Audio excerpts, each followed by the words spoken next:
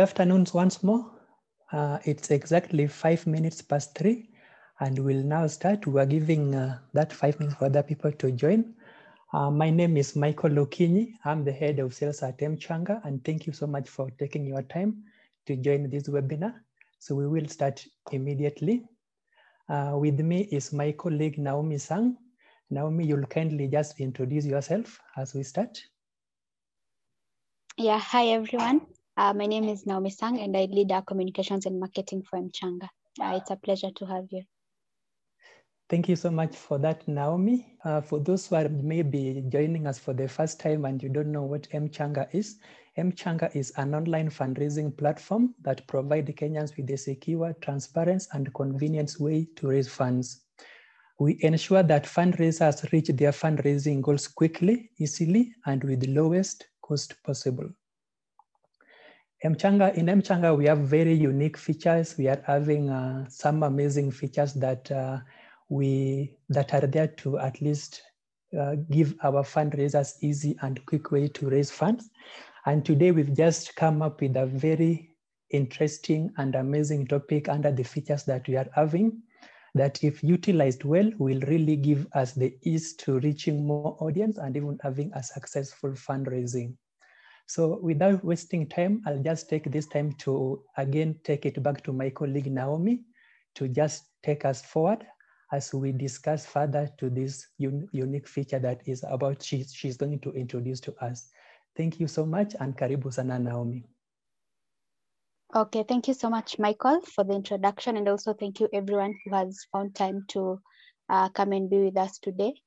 And I think a nice way to start this session would have been with me saying the words Paukwa and having all of you say Pakawa. But I think because we have almost 47 people here, that will cause a little bit of chaos with the noise. I will let this be a monologue and you can join me from where you are. And I will say Paukwa and I'll just respond to myself and say Pakawa. And why do I choose?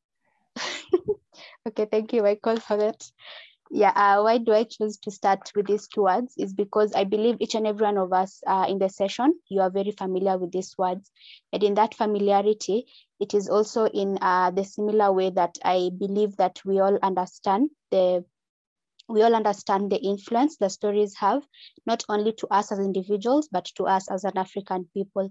And for that, over the years, I believe we've been able to see how stories have been able to bring us together, how stories have demonstrated how similar we are as a people, and also how stories have given our storytellers the chance to be able to relate and explain to us what they will love for us to hear and understand in using different techniques.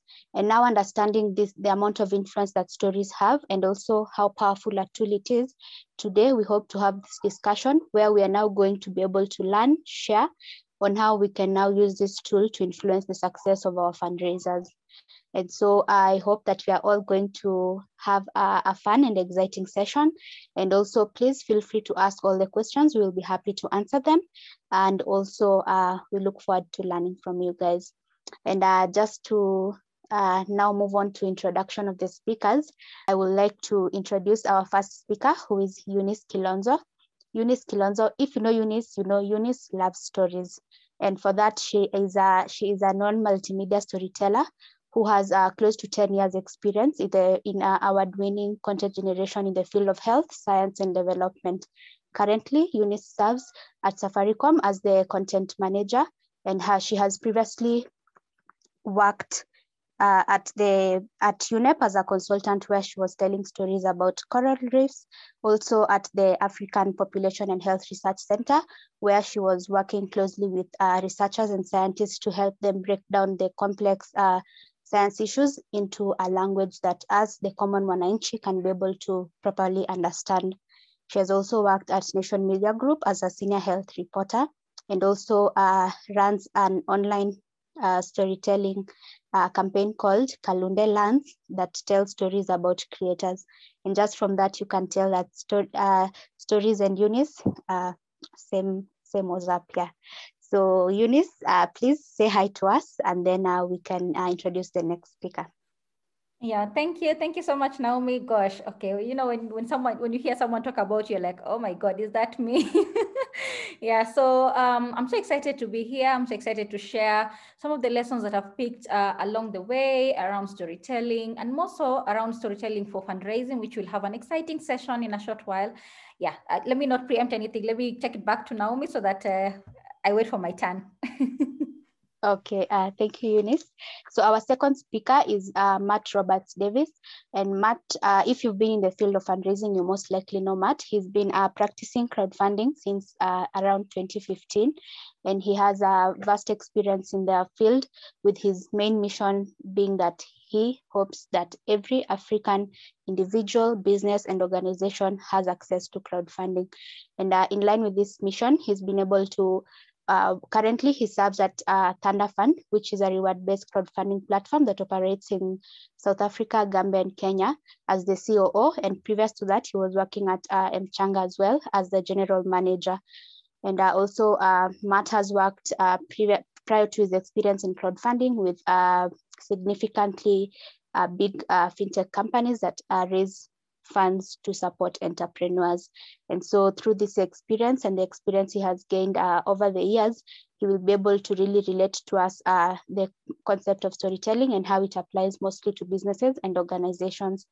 And he is yet to join, but he will be joining in about 3 minutes. He was just stuck in traffic. Yeah, and he will be able to say hi to us when he joins. For now, please let's enjoy the session. Make sure you learn something, and we can have Eunice taking us through the session on storytelling. So welcome, Eunice. Thank you so much, Naomi. So I will go right up and share my screen. Okay, just a second. I don't know if you guys can see my screen. Yes, we can. Oh, sorry, I jumped the gun.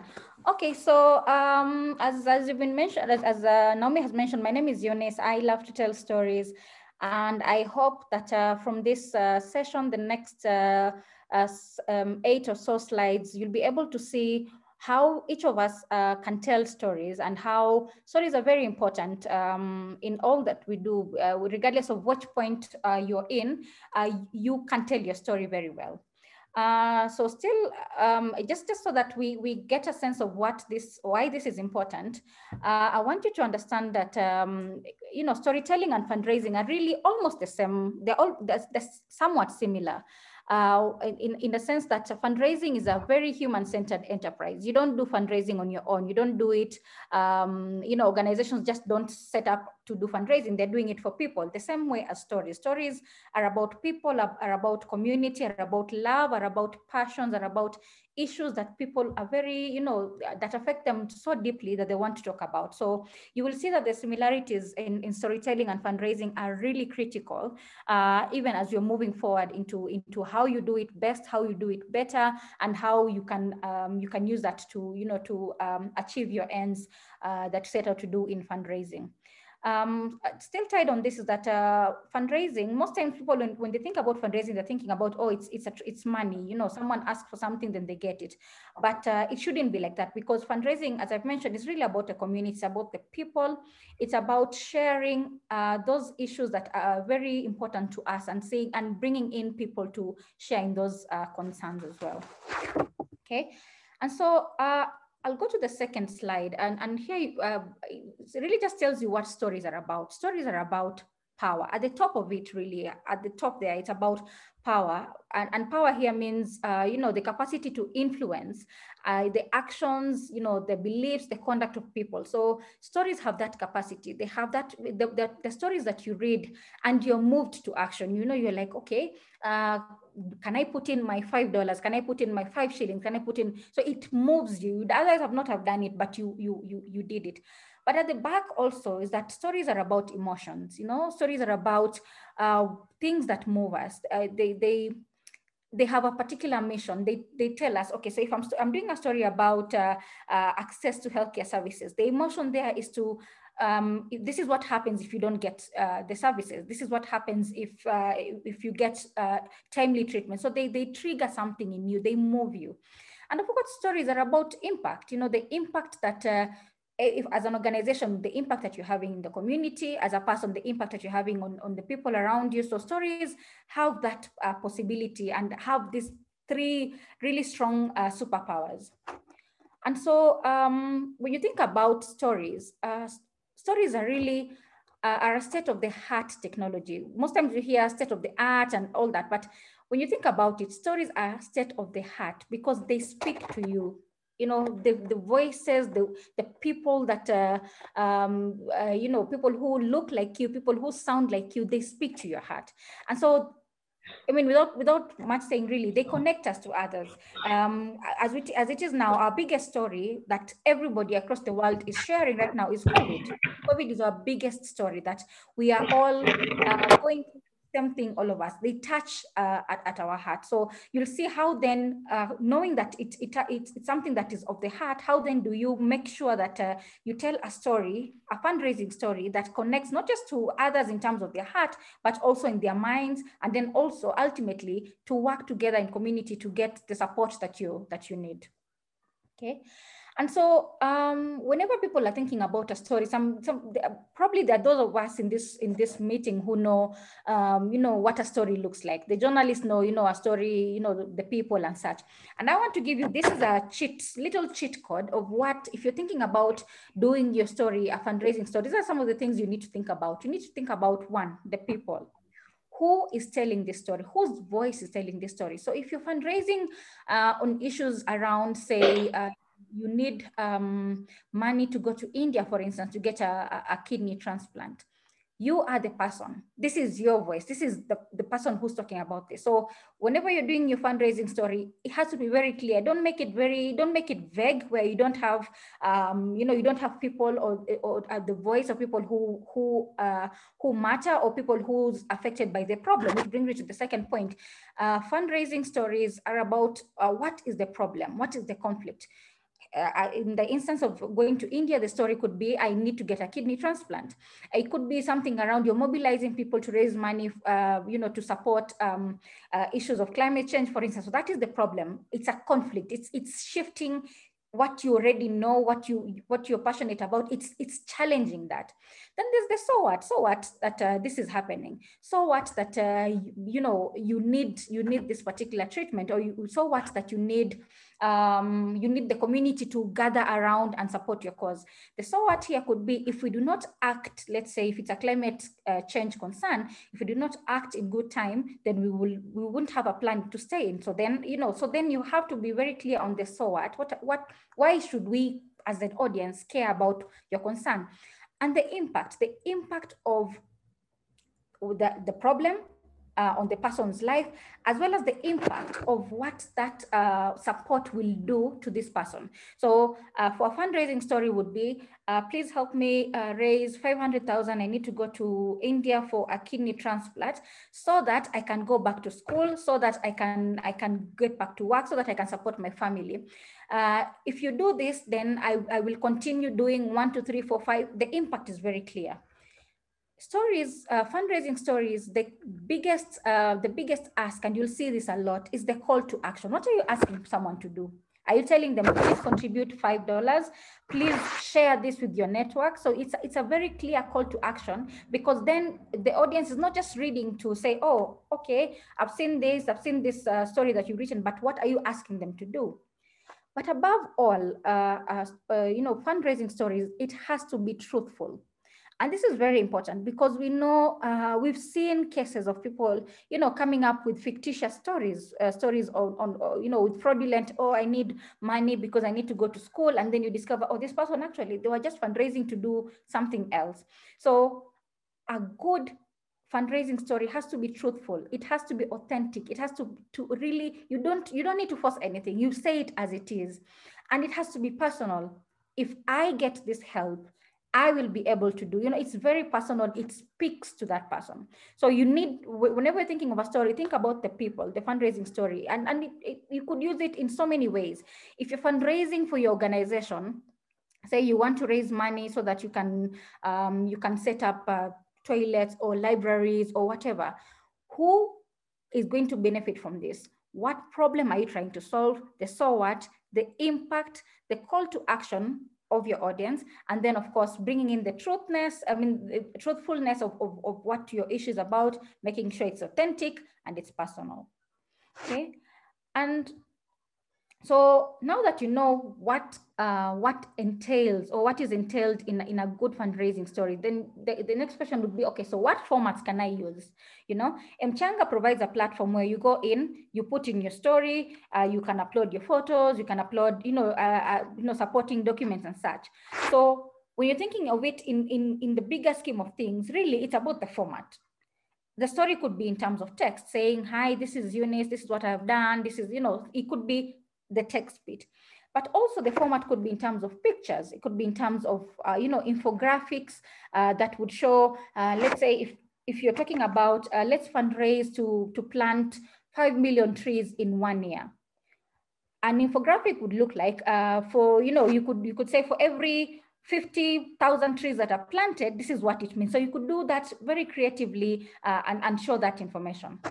The other format that you can use is videos and animations. And videos here would be, you remember when you talked about it being very personal, being very authentic, being very truthful, you could just, using your phone, take a video of you saying, look, guys, I need to go to school. I need to go to university, but I don't have X amounts of money so that I can pay for my tuition. Please help me. So then you can do it as a video, or you can do it as an animation. We see social media campaigns a lot. We see people doing social media campaigns, with hashtags, support you need to go to school or something or the other. The other format that you can use is a podcast, and this would be really well done, especially for organizations or NGOs that are thinking about how then do we do fundraising for our project. The list here, it could be something that you could look at as an opportunity for you to tell your story. So a podcast is one of those places where you bring in the community who's going to benefit. You could even bring in funders. What are they looking for? So then you can bring in different people to speak about, into that particular podcast. You can also do adverts as well. We see this, we see adverts in the newspapers where you have, the call for help or an appeal, a medical appeal. So those are different formats that you can use for you to do your fundraising. But then there's also a creative way you can think out of the box and say, you know what, I am going to do coffee cups, where I'm going to say, for every coffee cup that you buy, 10 shillings has gone to, planting a tree, for instance. So when you're thinking about formats of storytelling, think not just within the box, but also out of the box, the coffee cups, the t-shirts, barazas here would be public meetings, where you can bring people to talk about, and almost like an Harambee, for the Kenyans in the room would know this, Harambee, where people come in and contribute and such. So there are different formats for different things, for different kinds of fundraising opportunities for you to use. And the beauty of all this is that each complements the other, and each helps to reinforce what message you wanted to say. Okay, so I'll go on to the areas of the stuff that you should avoid. In as much as you want to tell your story, your fundraising story, there's a likelihood you might be tempted to use, if it's a medical appeal, for instance, you might use a complex medical term that not everyone would understand.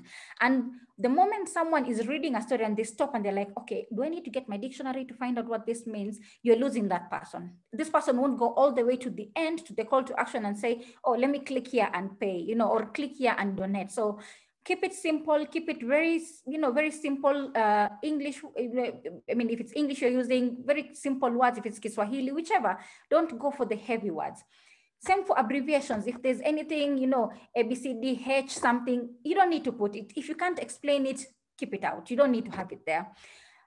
Statistics are good because then they contextualize, 1 in 10, someone would say, when you're talking about mental health, for instance, we say 25% of the population has a one or another form of mental, ailment.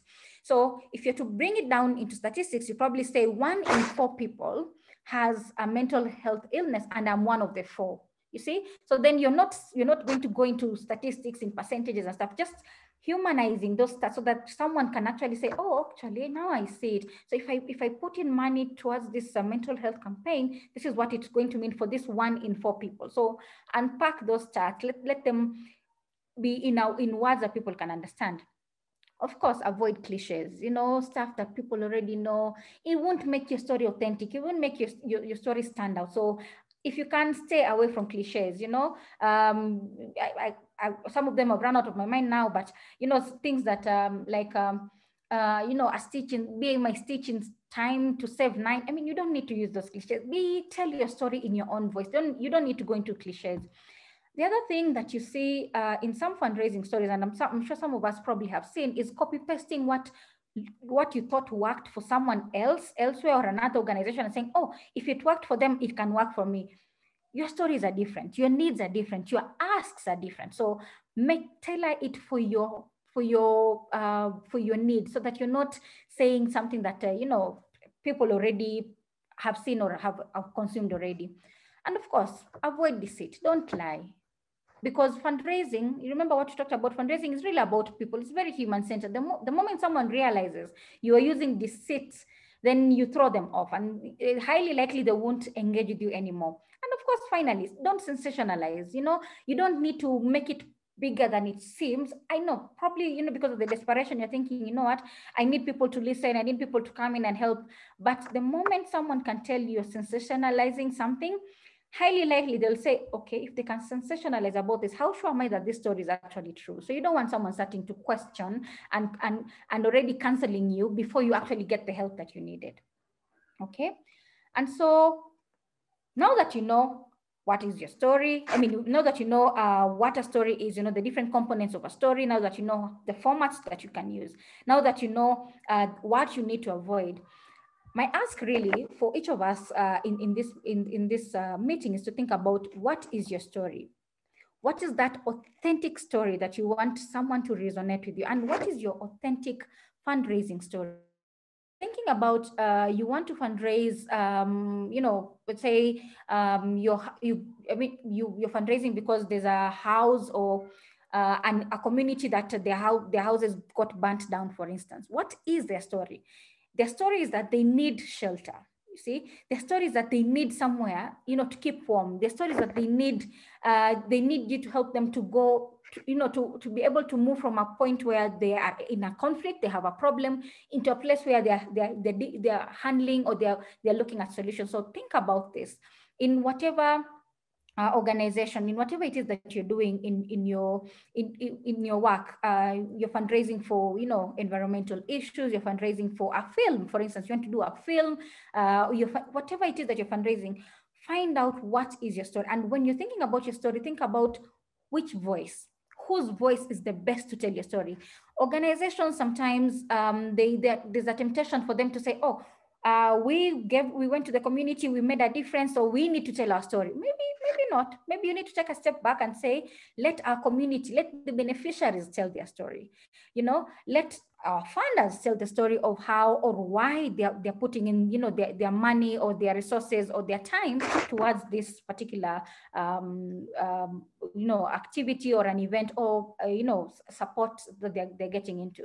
So yeah, what is your story? So I hope maybe when we talk throughout in the course of this session, we'll get to see what is your story, how do you package it, now that you know the formats, now that you know what is necessary in putting in your story, so that you're not, you don't confuse the different kinds of stories, because you could easily end up, you know, bringing in different things that do not necessarily help you in your fundraising endeavors.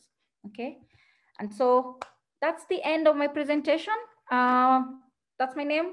That's where you can get me. If you need to talk about stories, to share with me a nice story that I could tell, or I could learn something from, more than happy to learn from that. Thank you very much. And these are the sources for some of what I use to prepare my slides. Thank you very much. Over to you, Naomi. Okay, wow. Thank you so much, Eunice. That was quite insightful.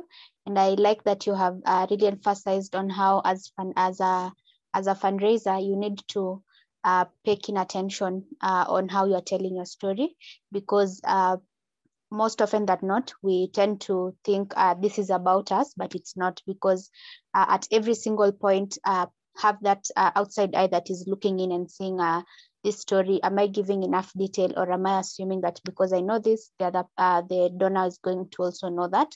So thank you so much for that. And Matt has joined us. So I would like to invite him to say hi to us, as he also gives a comment around fundraising in regard to what Eunice has presented. So Matt, welcome. Hi everyone, great to be with you, and thank you so much, Naomi and Eunice. Actually, Eunice, I think you stole most of my content. I don't have much more I can add on how to tell a story, but I think the reason I was asked to join was to look at the business side of things. And I'm assuming most of this audience is Kenyan, so I can talk in Kenyan terms. So one thing that constantly comes up is, I know I can fundraise for a medical bill. That's very much understood. Like, it's in the culture, it's the Harambe, it's all that. But when it comes to business, people turn the question, what's in it for me? And that question comes up time and time again. What I think people don't realize is how much money that startups tap into to get going is crowdfunded. Whether you know it or not, crowdfunding is people coming together to support an idea or a project or something that they believe in. And so a quick question to everyone listening: what is the similarity between an individual, an organization, and a business? Now, the answer, I believe, is they're all centered around people. What people care about is other people. They don't care about businesses or brands or organizations. If I'm raising money for a cancer institute, I don't care about the cancer institute. I care about the impact they're trying to have on those individuals who are suffering. And when it comes to business, I believe the way you have to pitch yourself is to focus on the people. Who are you trying to serve? Now, correct me if I'm wrong, but every business exists to solve a problem. At least every good business does. Now, if your business is solving a problem, then there's every right to raise money towards your business success. And you as the business owner have to believe in your own mission and your own reason for existing. If you don't believe in your business, nobody else will. But if you do, then you can convince other people to rally behind you and get that success. So my first point is crowdfunding for a business is possible, and raising funds is not just for individuals or for organizations. To illustrate that point again, look at some of the largest companies in the world, Apple, Google, Microsoft, those ones. Now, or even Safaricom, since they're in the room. Now, all of those companies are raising money at some point. There's nothing wrong with raising money because businesses need money to grow and to scale. And so whether you're just getting started and looking for, you've run out of your own savings and you need friends and family to support, or whether you're a massive corporate, you still need to raise money. And there's always someone who has money and someone who needs money, and it's about that matchmaking and connection of getting there. When it comes to storytelling, I think one of the best lessons I came across was Simon Sinek, who he had a TED talk called Start With Why, and he gave the example of Apple. So Apple doesn't come to its customers and say, we've built a new computer and it's much more powerful than the last one. They start with why. They start with, we want to create the experience that our consumers want to have. It's all about an experience of the product rather than just being a better computer, because at the time that they launched, the market was already taken up, and just stating what you do is not going to be enough. Now, how do you differentiate yourself as a business? And if you're raising money for your business, whether it's through crowdfunding platforms such as Mchanga or Thunderfund, or even going directly to people, you will need to explain to them why your business exists and why they should be part of its success. And you're giving them an invitation. You're not begging them for money. It's not manipulation and tricking them into giving them your money. Many people are skeptical. They've been involved in pyramid schemes and all these things. So trust is something very difficult to build. And so the reason somebody's going to support your business is because of you. People give to people. They don't give to brands. They don't give to organizations. They don't give to things. So again, it comes down to you, your motivation as a business person, and what problem you are trying to solve. When it comes to, and I think this was alluded to from Eunice, the format matters.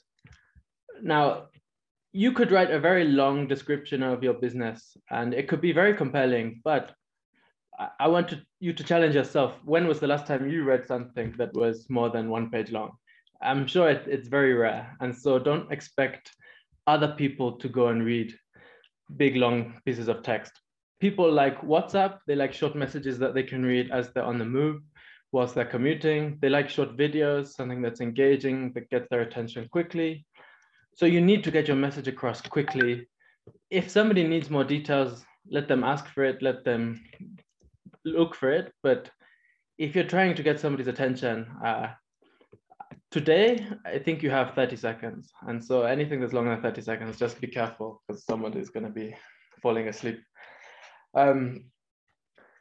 So yeah, I think, Naomi, I think I've captured the two key things I wanted to explore in terms of fundraising and business. And just for clarity, I'm involved with Mchanga, I'm involved with Thunder Fund. I've seen different types of fundraising and what works. And sorry, I'll come back to you in a minute. The person asking is really important. Like, if you don't have a network and that's your main concern, but what you're doing is brilliant, find someone who has a network who really cares about what you do and get them to help you with sharing. Like, there's ways of doing it. If your idea really is that brilliant, you are going to find a way to succeed. Okay, Naomi, let's go to you. Okay. Thank you, Matt, for also reminding us that it is okay for us to get help when doing this from people maybe in our networks who have the influence and the ability to get more people onto knowing about the fundraiser. And so before we get into the question number 4, Michael, do we have a question that we can answer and that's related to the session we've just had? Thank you so much, Eunice. Thank you, Matt and Naomi. That is a very, very great presentation. So I'm actually learning instead of moderating. So there's a first question from George, and this one is going to you, Eunice. George is asking that in case where someone is using a video to tell a story, how long should it be? So someone just doesn't know the length of the video. Then as you are answering that, then you can, I think Dennis joined later after you've introduced yourself. Dennis is asking that which organization are you working with? So kindly, that one will just be part of your introduction, which you did as you answer the length. Thank you and welcome. Thank you. I think Matt has alluded to this. Our attention span is reducing because of, of the digital space that we currently we are working. So a good video, I would suggest if you can, for something very quick and short, keep it in a minute. Do a 1 minute video and you will for sure have someone watch it from beginning to end. When you think about it, think of it as, I'm sure most of us are we access YouTube and you see sometimes when you want to watch something and then there's an advert, there are some videos that are extremely short, like literally 10 seconds, and they tell you everything that they had to tell you. So it could be as little as 10 seconds, it could be as much as a minute. But then that is if you want to put it on, on digital, on social. But then if you want to share it, say you package it and you want to maybe put it on your website, or you want to put it on a place where someone can sit and they have more time to go through it, then you can work maybe 3 minutes or so. But then there are people who would even do a whole documentary, like organizations would do a documentary for 15 minutes or something. They would even get media space. So it really depends on which platform you want to put it. You want to publish this video, and two, who your audience is. Because if you're going to do a 15 minutes thing, then I'd imagine probably want to show it maybe during your annual meeting, you know, with the, I don't know, when you're having with your donors. But even then 15 minutes is too long, because people will check out by 3 minutes. Guys are thinking, okay, I need to be out of this place. So I would recommend keep it under 3 minutes. But if you want something quick and fast and pithy, and you sure people will watch, 1 minute. But if you're brave and you can tell a story in seconds, 10 seconds. Yeah. Thanks, Eunice. Oh, and then, I can also... Yeah, sorry, Matt. I was going to say, I agree with you. If people think about how much time they spend actually consuming content, you know, if it's on Netflix or YouTube, it's actually hours. So we recommend keeping it under a minute. People do spend time consuming content, but usually it's entertainment. And if it's going to be a documentary, then it's going to have to be really high quality and interesting. So yeah, the length of your video depends on how interesting it is. And unfortunately, to make it really interesting, you're probably going to need quite a big budget. So most of us out here are with a minimal budget. And so we want to keep it short.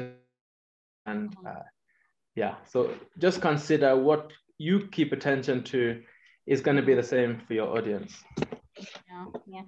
I think Dennis had asked which organization I work for. I work at Safaricom.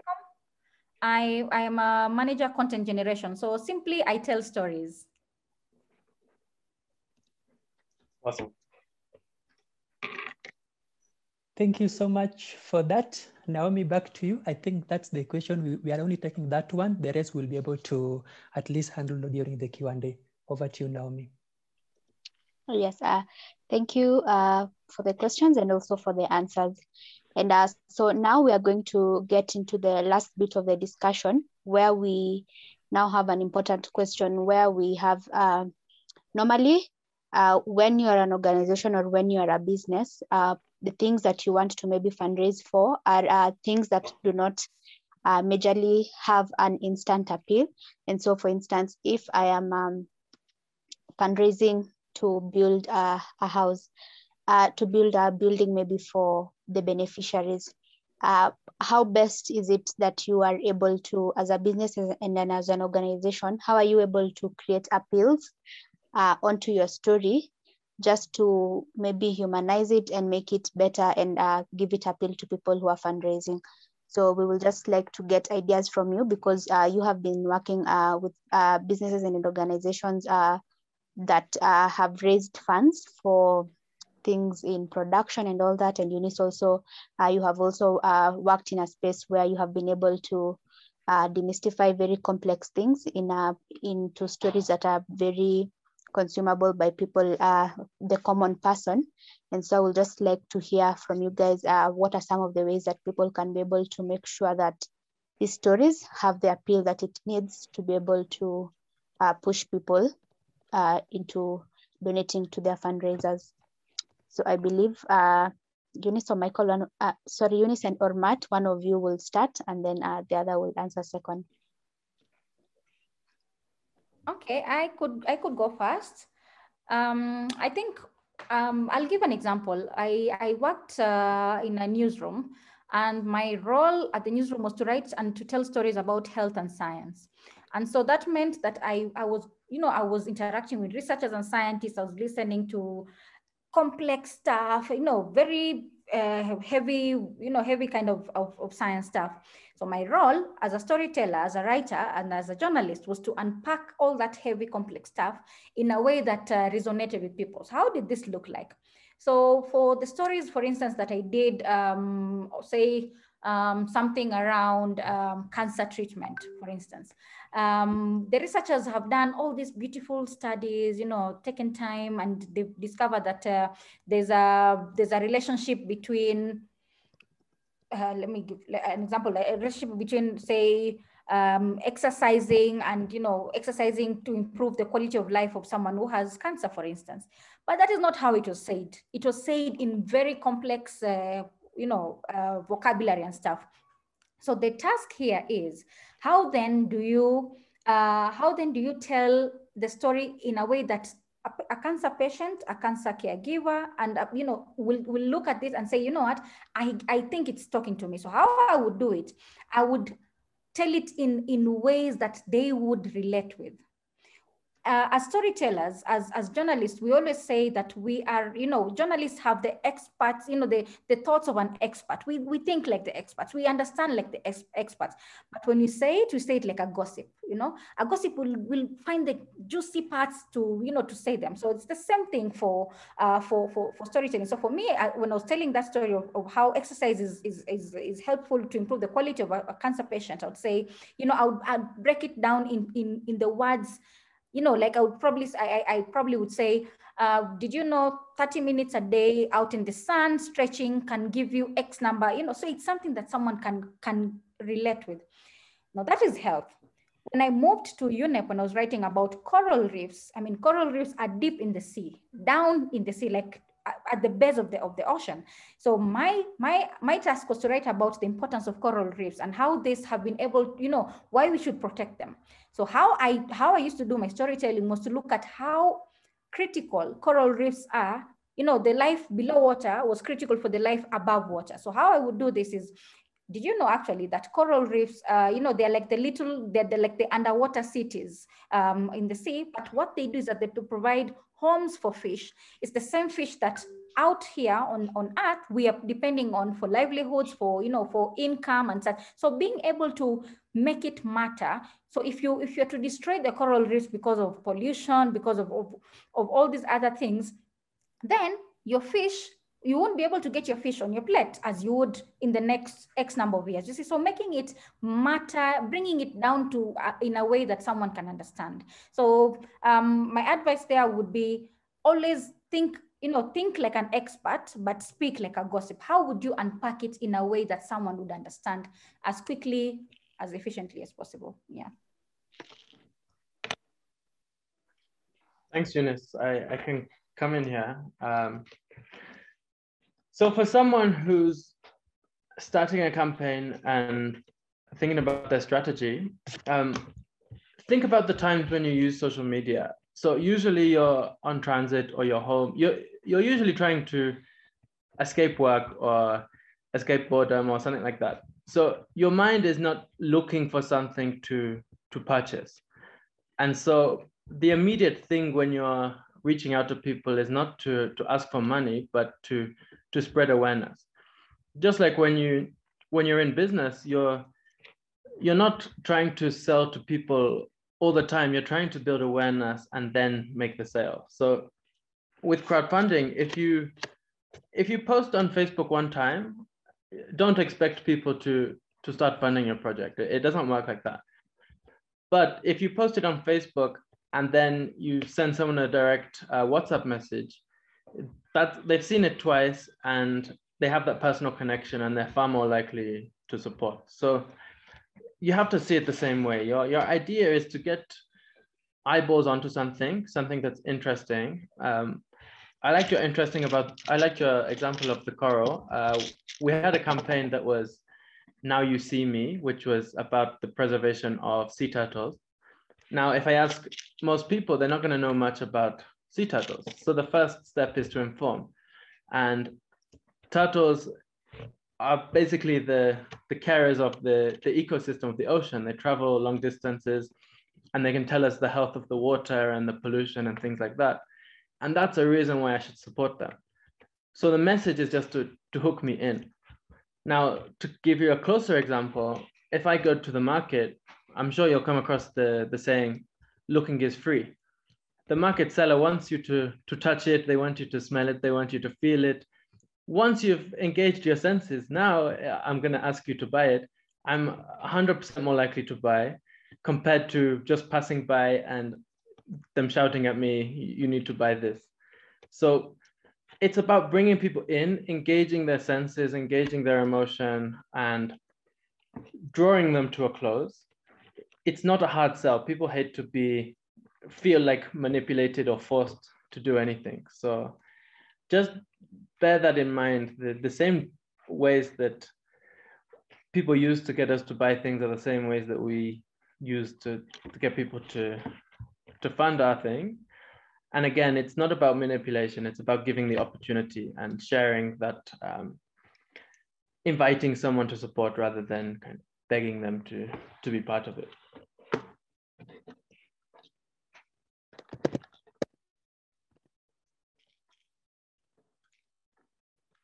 Naomi, you're on mute. Oh, sorry for that. Yeah, so I was saying that it is quite important to notice that you have mentioned that one.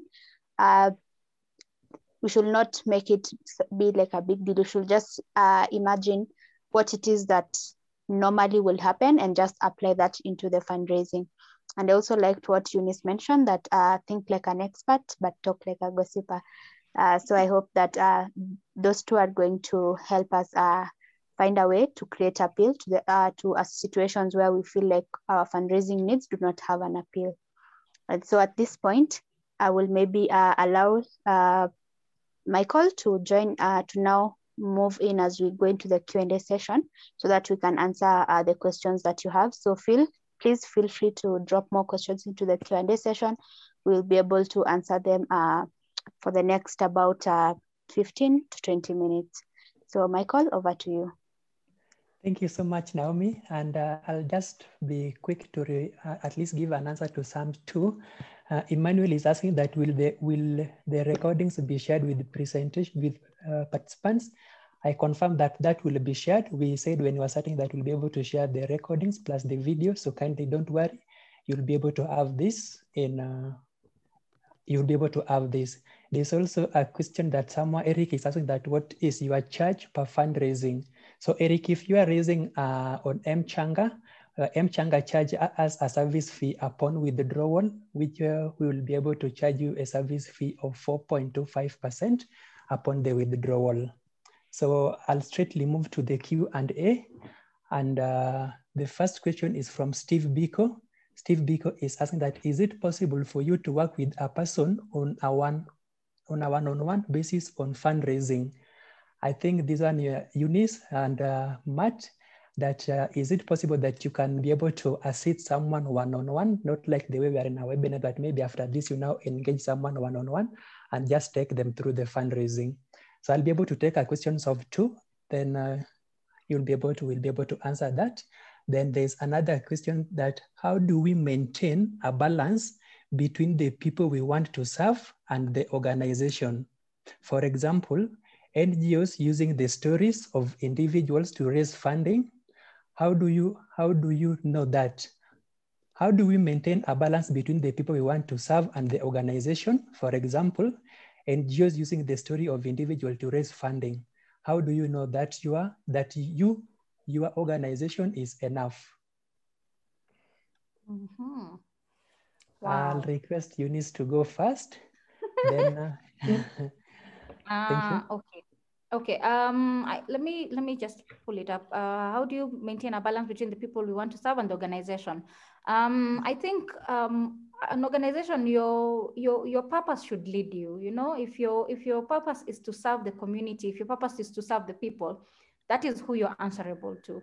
You know, I mean, how you maintain the balance is if you, for whatever reason, you discover that you're putting more focus on yourself and not the community, then you need to tip the scales. Then you need to go back to the community and find out what do we need to do.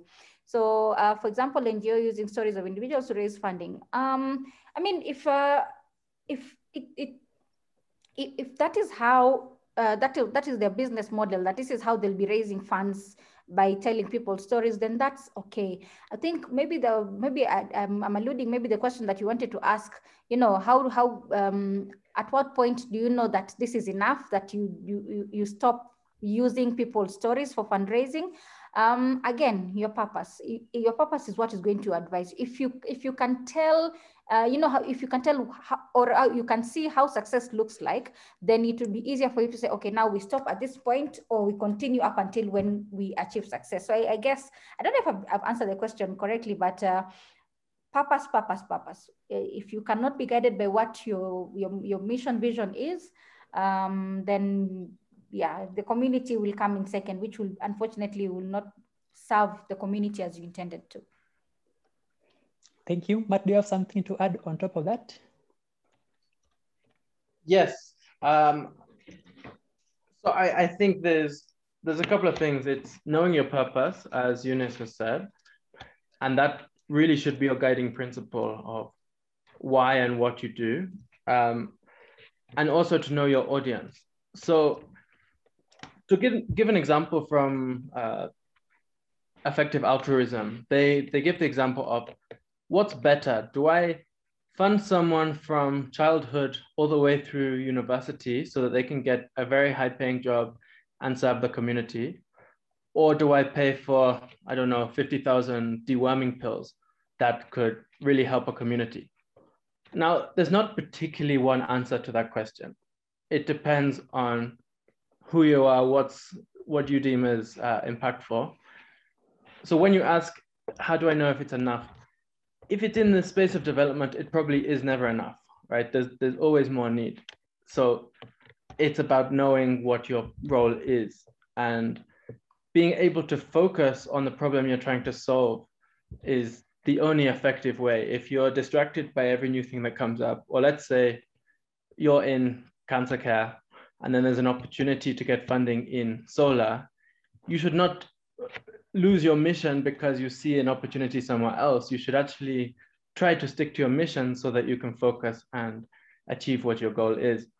If you find that there's somebody doing what you're trying to do better than you, then you should question, am I the person to be doing this, or can I work with them? You should question your model constantly because the environment is always changing.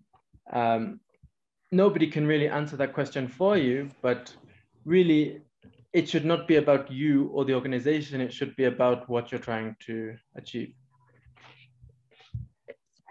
Thank you so much for that. And James was asking that, how do you keep the discussion interactive in terms of storytelling? I think that one was well covered during the presentation. And then Dennis, which organizations are Matt and Michael from, and can I get the contact? We'll be able to, Michael is from Mchanga. I serve at Mchanga as Business Development Officer. Matt is at Mchanga and also Thunder Fund. And we will be able to share the email address that you can be able to reach us out in case of anything. So kindly, Eunice, this is to you. Think like an expert, but talk like a gossiper. Kindly elaborate. Kindly just take a few minutes to explain that sweet word, which I'm also eager to know more about it. Over to you. Okay, I'll give you an example. If a child is to ask you, if your child was to ask you, Dad, I see every day you wake up in the morning, you dress up, well, before, that was pre-COVID, and I see you're going to work. What exactly is it that you do? What would you tell them? For instance, if I'm a doctor or if I'm a surgeon, I'd say, I fix broken hearts, or I fix, broken bones. But when I'm talking in my mind, I know that I'm a cardiologist at this level. I mean, I have all this expertise knowledge in me, but I don't need to say that. And you see, sometimes in communications and in to some extent also in fundraising, you go in and you can clearly tell this person is talking as if they're talking to fellow experts, because you have no idea what they're talking about. They're talking about, if we do not move in quick whatever, we will lose, in figures, percentages, and heavy complex science. People won't understand that. People cannot relate with that, because in conversational words, in conversational speak, people are more, you make it as simple as possible. So think about the child, your 4-year-old, or even your grandma. If your grandma, you went back to your village and your grandma asks you, I hear you people in Nairobi are now working from home. What exactly is it that you do? You won't tell them, I'm an auditor and I look at the numbers and these percentages, and you won't go that, the CapEx and all these things, no? You'll tell them, I make sure that, the money that we get, we manage it properly, or whichever you use simpler words. So you think like an expert, you know your subject matter, you are an expert in your field and everything. But when you're saying it like a gossip, simple, quick, pithy words. And if I was even to say it even quite literally, if you're thinking about a gossip does not put you waiting for a story for 10 minutes. In the shortest time possible, you can tell this is what happened, this is who was caught, doing whatever. So think about it the same way. Think like an expert, but then now unpack it in very simple, relatable language, and words. Thank you so much for that, Eunice. There's an interesting question, which when you are setting up an account with Mchanga, we allow people to upload a photo. So you find someone is raising money for medical and they take a photo of someone, maybe someone who is suffering from cancer, and they take that picture, and when you look at it, you being as a human, you shtuka kidogo by seeing that photo. So there's something that working with persons with disability brings in the need to keep a lot of things confidential. How can we make a story that could be catching without spilling a lot of information that should be confidential? Organization, Gifted Community Center. So that is from Dennis. The second question is, what is the time frame per fundraising? Global funding gives a window of around 1 month. So I think I will be able to answer that when you are raising money on Mchanga, we don't limit you on the time of duration. You can run the account as long as you want, but there are some accounts that obviously they will have a duration. For example, you are raising money for an emergency response. There is a flood somewhere and you are helping to these people. Once you write a story there, you can't continue talking of this story even after the rains have, and it's no longer raining, things have gone back to normal, but you still want to raise money from people talking that you are helping these people who are affected by the flood. So I think that one I've answered. So I'll get it over to Eunice on the confidentiality of the information. Yeah.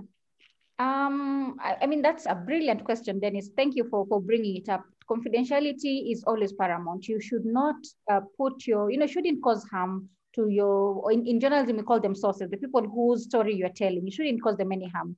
How would you tell the story without exposing them? I'll give you an example with a story that I did. So there's a woman that I met in Thika. She was admitted in hospital a couple of times because she was overdosing on ARVs.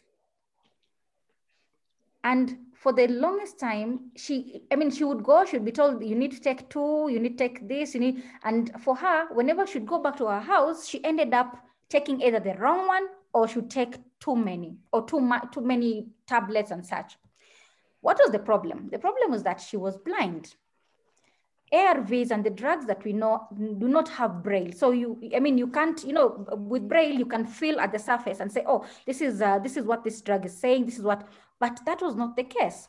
So her story was that, the challenge of being blind and you still need to take ARVs without, getting overdosed and stuff. So you finding creative ways to show someone's plight without telling anything about them, So being able to say, for me, if I was to tell this story about disability, I would talk about, the challenges of, so blind is one thing. Imagine another disability, someone who cannot hear or someone who cannot talk and they want to go and get, they want to get a HIV test. How do they do it? How do they say, I want to get a test? How then, even if they go through, they jump that hurdle and they're able to get the test, how do they interpret the results? So you can show someone's story without ever mentioning their name. I have done stories. So that's another story that I've done. I've done stories of, of people who, have a physical disability, but they've been able to, go on dates. They've been able to find love. So you do not ever have to mention anyone's name. You can show what their plight is. You can show a case, in the first case, of someone who, was overdosing on ARVs because of something that was completely not taken into account, braille. You can talk about how difficult it is for, for help. So I'd imagine if I was fundraising for, say, the first one would be help us, get braille medicine, available in the country. And for you, it may not even be raising money. It could be fundraising, or it could be, campaigning to ask for, pharmacies and organizations to include braille labeling. You see, so you do not have to mention anyone's name for you to tell their story. You can simply just show it. I hope that helps. Thank you so much for that, Eunice. Matt, do you want to add something? Yes, please. Kindly. I mean, for confidentiality, of course, getting permission is important. And if it's a sensitive topic, then avoiding putting people in it. But to take it one step further, let's think about dignity. Like, that's a very important thing. These platforms are public and people can see them and they can make an impression and they can have very damaging effects, even if that wasn't the intention. Look at the link I've posted on the chat from Global Giving. They've put a very nice short understanding of dignity and respect and confidentiality. So if you are an NGO, please do take a look at that and even print it out and give it to your team. But fundamentally, by building these platforms and putting these messages out to the world, you have to think, what is somebody going to see and interpret from this? We're not trying to guilt people. If you guilt someone into giving money, they'll give once. If you convince someone that I'm making an investment into the future, they'll give many times. So don't be short-sighted in how you appeal for money. Of course, shocking images get attention, but it's not what we want to put out there. And then look at Africa as a continent, or what do people see when they look at Kenya? Maybe they look at sport, or maybe they look at poverty. But we know that there's a lot of innovation, there's a lot of beautiful things here, there's things that are not out there in the general public. And it's actually up to us to tell that story and to be positive. People respond better to stories that have a character, and they respond better to pictures where people are smiling as opposed to being sad. So try to put that positive, hopeful approach in your fundraising rather than desperate and needy, because nobody wants to have that reputation of being desperate and needy, and it's not going to benefit your brand or your cause overall. Thank you so much for that. I'll go to the next question from Elvis.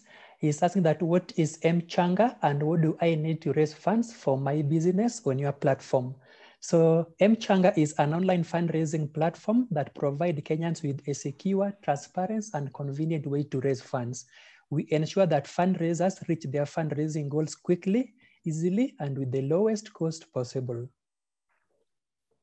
I'll take the last question because we are having 6 minutes remaining. So and most of the questions have been answered. I'll check if there are more, then we'll be able to, but just a quick one. Steve is asking that, what is the best methodology in telling a change story from an organization's point of view in raising when trying, what is the best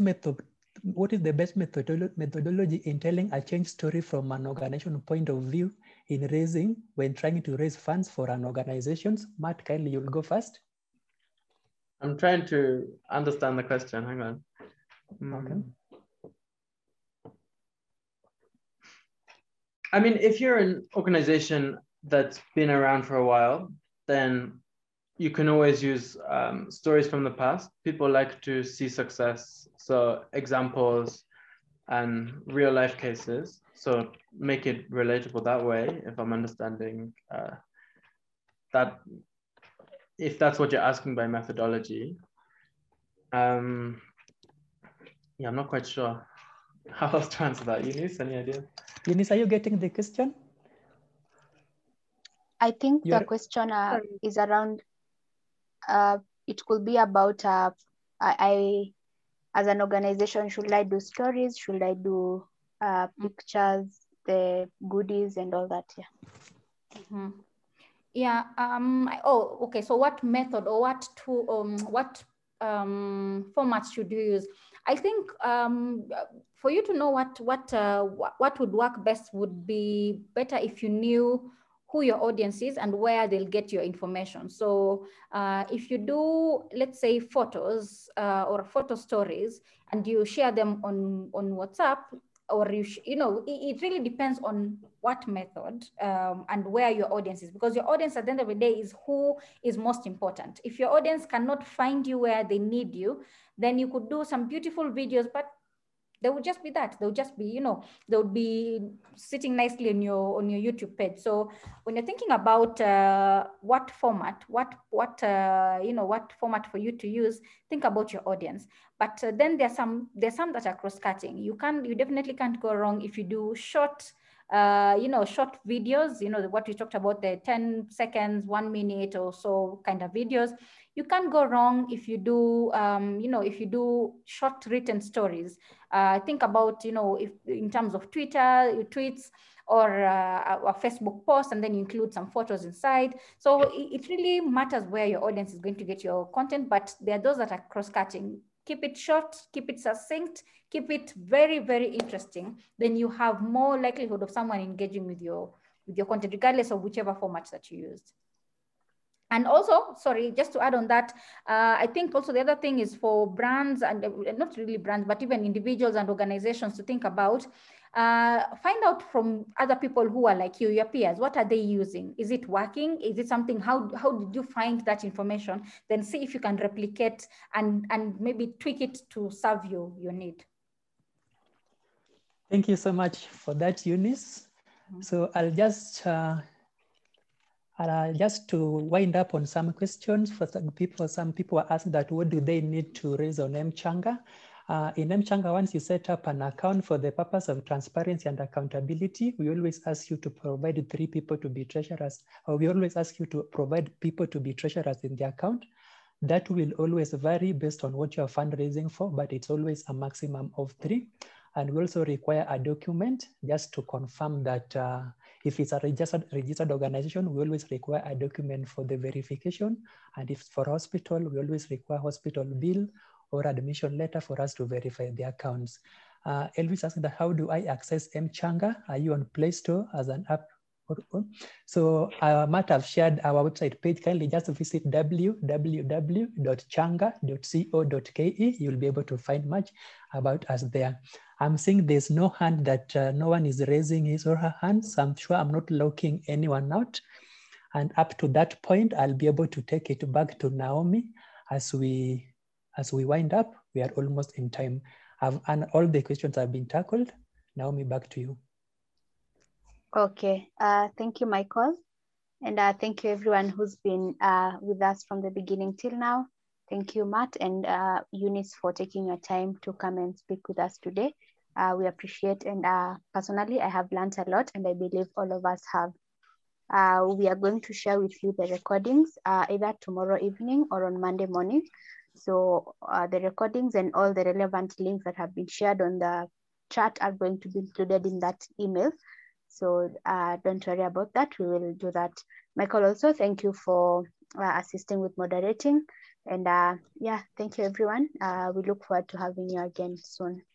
Yeah, thank you.